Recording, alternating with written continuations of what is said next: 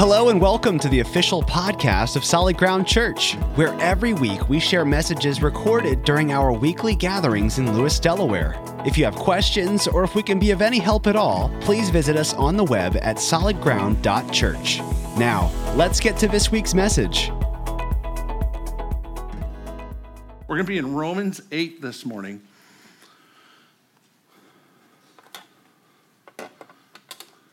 And I'm going to start off with a little thought that comes from a book called Not Your Own by Alan Noble. And he talks about this idea of zoochosis. Has anybody ever been to the zoo before? Everybody's been to the zoo, right? Have you been to the lion's cage? Everybody gets to go see the lions. What do the lions do? Sometimes they sleep, but if you study lions in zoos long enough, you notice that the lions pace back and forth. Right? There's actually a term for this, and they say that lions have this thing called zoochosis. And that's taking two words, putting them together, zoo, which you all know, and psychosis. Psychosis meaning a distortion of reality. So you think about lions' cages, scientists and veterinarians and zookeepers, they go to great lengths, don't they, to build an environment for lions that would mimic their natural environment, but at the end of the day, it's still not good enough, right? They come up with food and schedules and caves and lairs and places and things to mimic what their life would be, but it's still not their normal environment, right? The lion still isn't out chasing its food, doing the things that it would normally do if it was in Africa where it should be. He shares this story because that's how our lives are where we live today. We live in an environment created by people around us in Western culture that is not the true environment that we were built for. As followers of Christ, we were meant for something far different than the world around us. You've heard that phrase, we should be in the world, but not of the world. And this environment around us does not lend itself for what we were really created for as followers of Christ. You have to forgive me, I've got a little cough. It's not contagious or anything, just a little allergy stuff. So bear with me, pray that I can get through. So you don't have to look far. If you think about the designers of the world around us, you don't have to look far to realize that the distortion causes things like anxiety, stress, brokenness, hurt, and so forth. So what's the way forward? How do we move forward knowing that the environment in the world we live in isn't what we were meant for, and it's broken? And I want to talk about this idea that we are called to live a life that's not our own. What does it mean to live a life that's not our own and not my own? So there's some assumptions.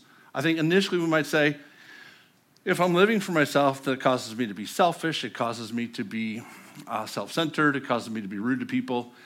I think that's a pretty shallow view of what living a life for your own really means. So there's a few assumptions I want to start off with that we can talk about. If I'm living for myself, if I'm living a life on my own, it means a couple things. That true belonging is internal. Where I belong, what I belong to, comes from me and nobody else. Nobody can tell me how to live my life or what I do. You guide your own morality.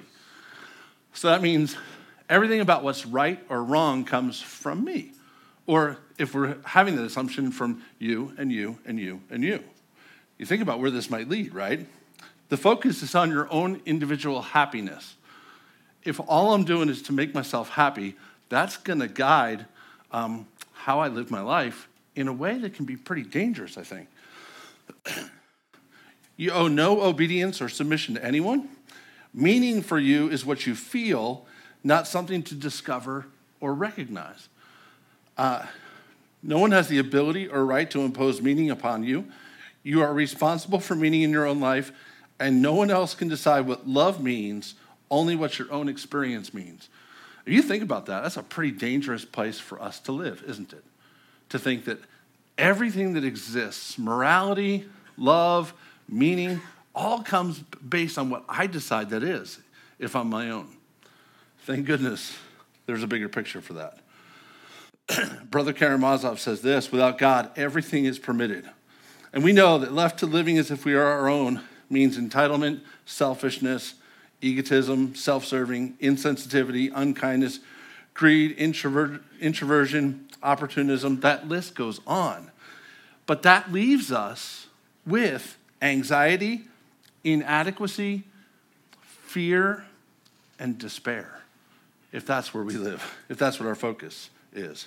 It's terrifying that many, many people in our society are living this way.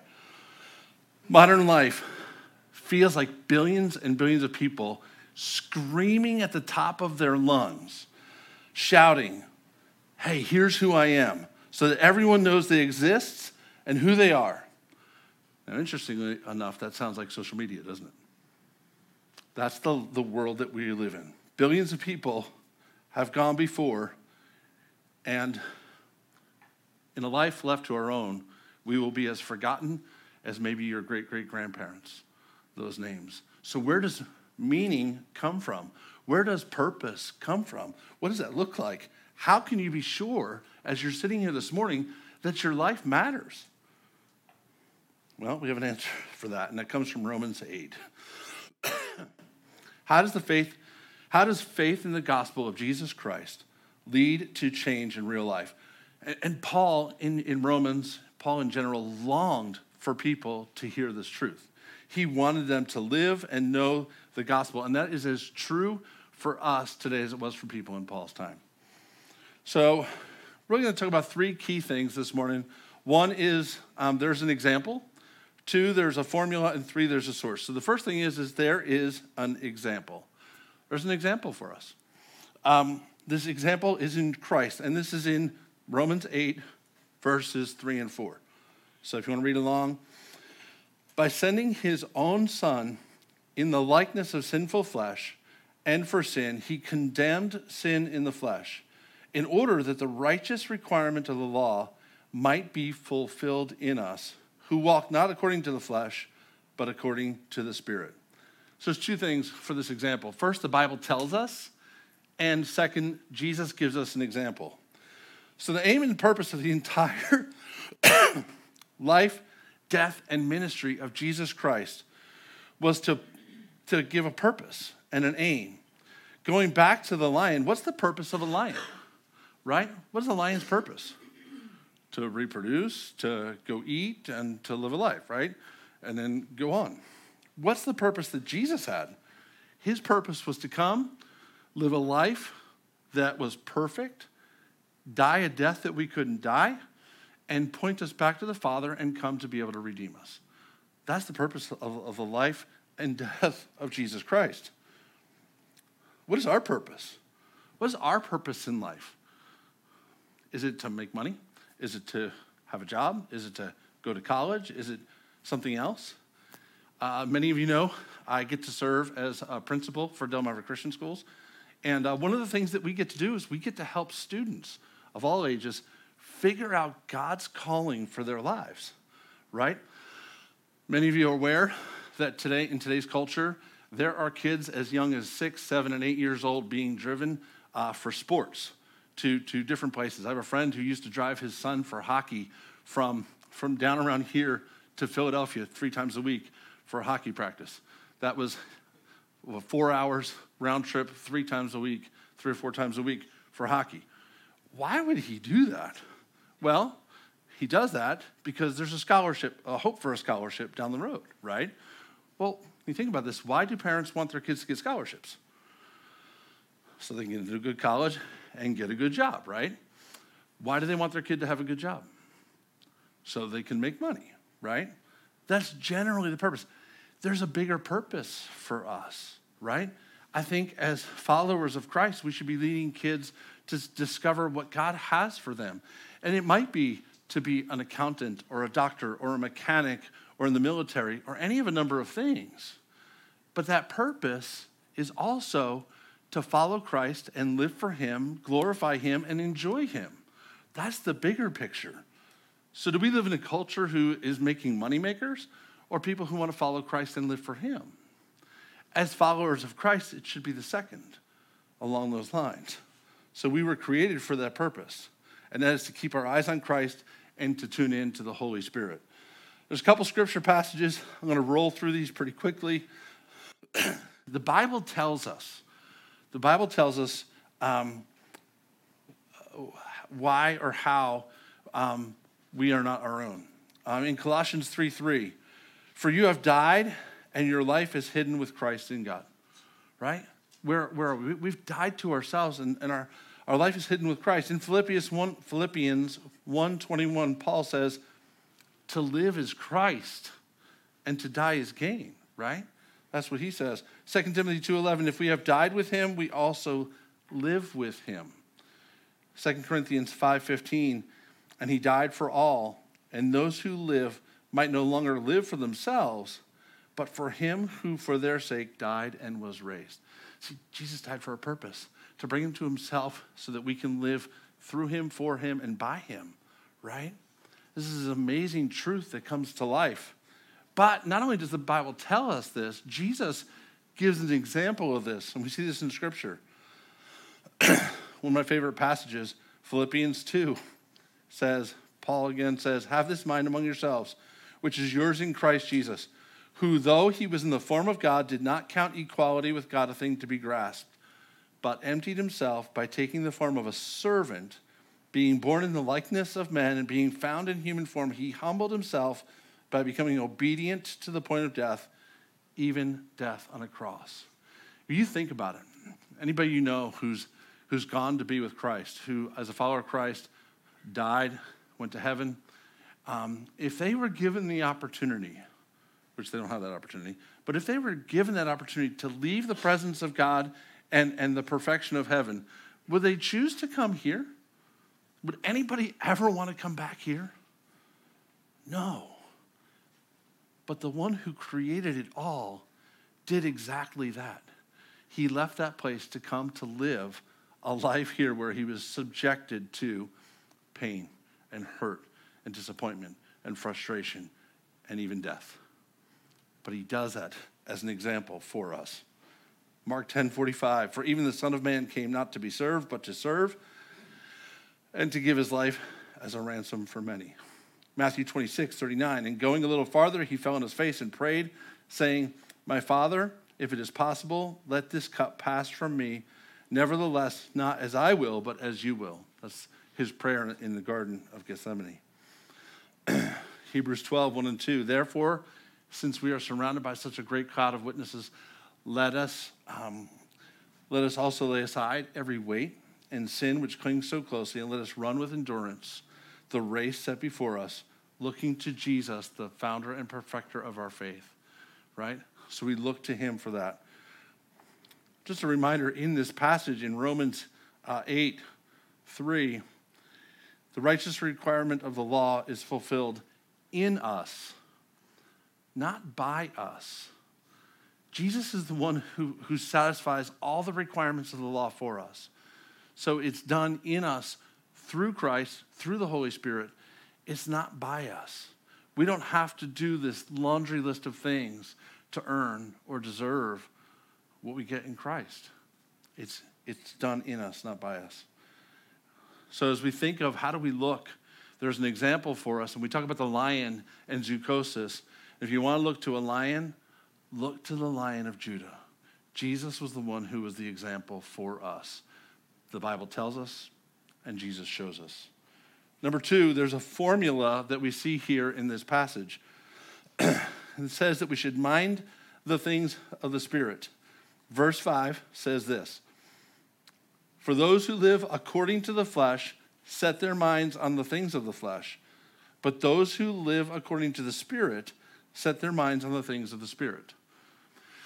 So if you know math or logic, A plus B equals C, and D plus E equals F, right? Pretty simple math, pretty simple logic. There's this formula. For those who live according to the flesh, set their minds on the things of the flesh. Okay, so if you do this, you're going to get this. For those who set your mind on the Spirit, you're going to get the things of the Spirit. So where does your mind go to? There's a simple formula here. Basically, what he's saying is we are to be preoccupied. What does it mean to be preoccupied? To constantly be thinking of something, right? Maybe some of you are preoccupied this morning. There's something on your mind. I know sometimes that's the case for me. We are to be preoccupied with our standing in Christ. We are to drill into our minds and our hearts his love and adoption of us. It means to never forget our privileged standing with him and the fact that we are loved. And this should dominate our thinking, our perspective, and therefore our words and our actions. A few years ago, I had the privilege to go to Cuba with a group of pastors back at a time where it was a little bit easier to get to Cuba than it is today. And I think I had a preset idea of what life in Cuba for the church was. And my thought wound up being a lot different than what was really happening on the ground in Cuba. In the last, there's 10 million people who live in Cuba. In the last 10 to 15 years, over 1 million Cubans have come to faith in Christ as followers of Christ. And there's lots of reasons for that, primarily because God's at work in Cuba. And one of the things that really struck me is that the Cuban church, the followers of Jesus in Cuba, live a life of devotion to Jesus in a way that's much different than in the American church. And I don't share this to point fingers at anybody sitting here. Really, it comes back to me as well. Just the conviction that I had in watching the Cuban church. We walked into a church in downtown Havana. It was during a special time of year. And imagine a church in Havana, old, built 150 years ago, no air conditioning, hot. The church was really built for about 500 people. And imagine 1,000 to 1,200 people literally hanging off of balconies, sitting and standing everywhere they could, and worshiping at the top of their lungs. I mean, willing to withstand the 85-degree outdoor temperature inside a church that was probably over 100 degrees, and they were glad to be there. People who pray incessantly, pray over and over and over. We met with a pastor, and we went to his little house, and we went to his cupboard, and he showed us his refrigerator. You imagine that bachelor pad refrigerator with a bottle of ketchup and some mustard and maybe a rotting apple or something. There wasn't even that. Nothing. Like literally bare cupboard. There was no food in this pastor's house for his wife, and his family. And every morning, they get up, and here's how they pray. Lord, you know that we love you. And we know that you love us. And we trust that you're going to provide for us today. And every day, one way or the other, food arrives. They pray that way. They worship that way. They pray that way. They also evangelize. This is a group of people that gets up on Saturday mornings. They go out into the country. They load up a bus, and they get dropped off every mile. So somebody gets dropped off, and they get dropped off at 6 a.m. They hike up into the countryside to go to different villages and places to share the gospel with people who don't know Jesus. And they spend 12, 14 hours a day, and the bus picks them up that night. These are people who have their mind, their heart, and their lives set on following Christ and living and trusting in his Spirit daily. Really they are preoccupied with who they are in Christ. So we all mind something, right? Whatever preoccupies our mind controls our lives. And there's a brokenness and sense of dislocation that are experienced in this life by those who have their mind set on what the sinful nature desires. If we put our mind on the sinful nature, we're going to follow that broken path, that brokenness, down a road that comes to despair and anxiety and frustration. The sinful mind is hostile to God. That's what verse 8 says. And those who are in the flesh cannot please God. The mind is not neutral ground. We cannot love one preoccupation without rejecting another. If I have my heart and my mind set on one thing, it's really difficult for me to have my heart and mind set on something else. So there's this dichotomy. There's this thing that splits our devotion and our desires. That hostility makes us incapable of pleasing God. Imagine it this way. Imagine a nation who has a rebellion. And in that rebellion, there's an army. And in that army, there's a soldier. And that soldier takes good care of his uniform, and he's on time. He studies all the things he needs to do for his duties. He keeps his weapons ready, and he does a great job as being a soldier in the rebellion. Do you think the leaders of the nation are happy about how good that soldier is in the rebellion? That's how it is with God. If we follow sin and keep our minds and hearts on sin, then we're no different than that soldier in that rebellion, because we're rebelling against the one who has proper authority over us. So we're called to mind the Spirit as followers of Christ. How do we live in accordance with the Spirit? We have our minds set on what the Spirit desires. We know the things that the Spirit desires, right? The connection between living and thinking is a close one. So what we put our minds set to is what the rest of our lives is about. We set our minds to studying Scripture, to being in the Word, to being here on a Sunday morning, worshiping together, and being filled with the things of the Spirit. We are to be preoccupied in our standing with Christ. We are to drill into our minds and hearts His love and adoption of us, to be reminded of that. It's easy for us to get caught up in bank accounts and struggles with work and sickness and all the things that we deal with. And those are real. Those are real things. But our first love, our devotion, our heart needs to be set on Him. And it means to never forget our privileged standing or the fact that we are loved, and to let this dominate our thinking. So when you are tempted to think about those struggles or hurts or that brokenness, be reminded, even if it's just this morning, that you are loved deeply. You are cared for and provided for, and you mean something incredible to the Lord who created the universe. The final thought is that there's a source. There's a source to all of this. And that source is the Holy Spirit. In verse 11, it says that the Spirit of Him who raised Jesus from the dead dwells in you. He who raised Christ Jesus from the dead will also give life to your mortal bodies through His Spirit who dwells in you.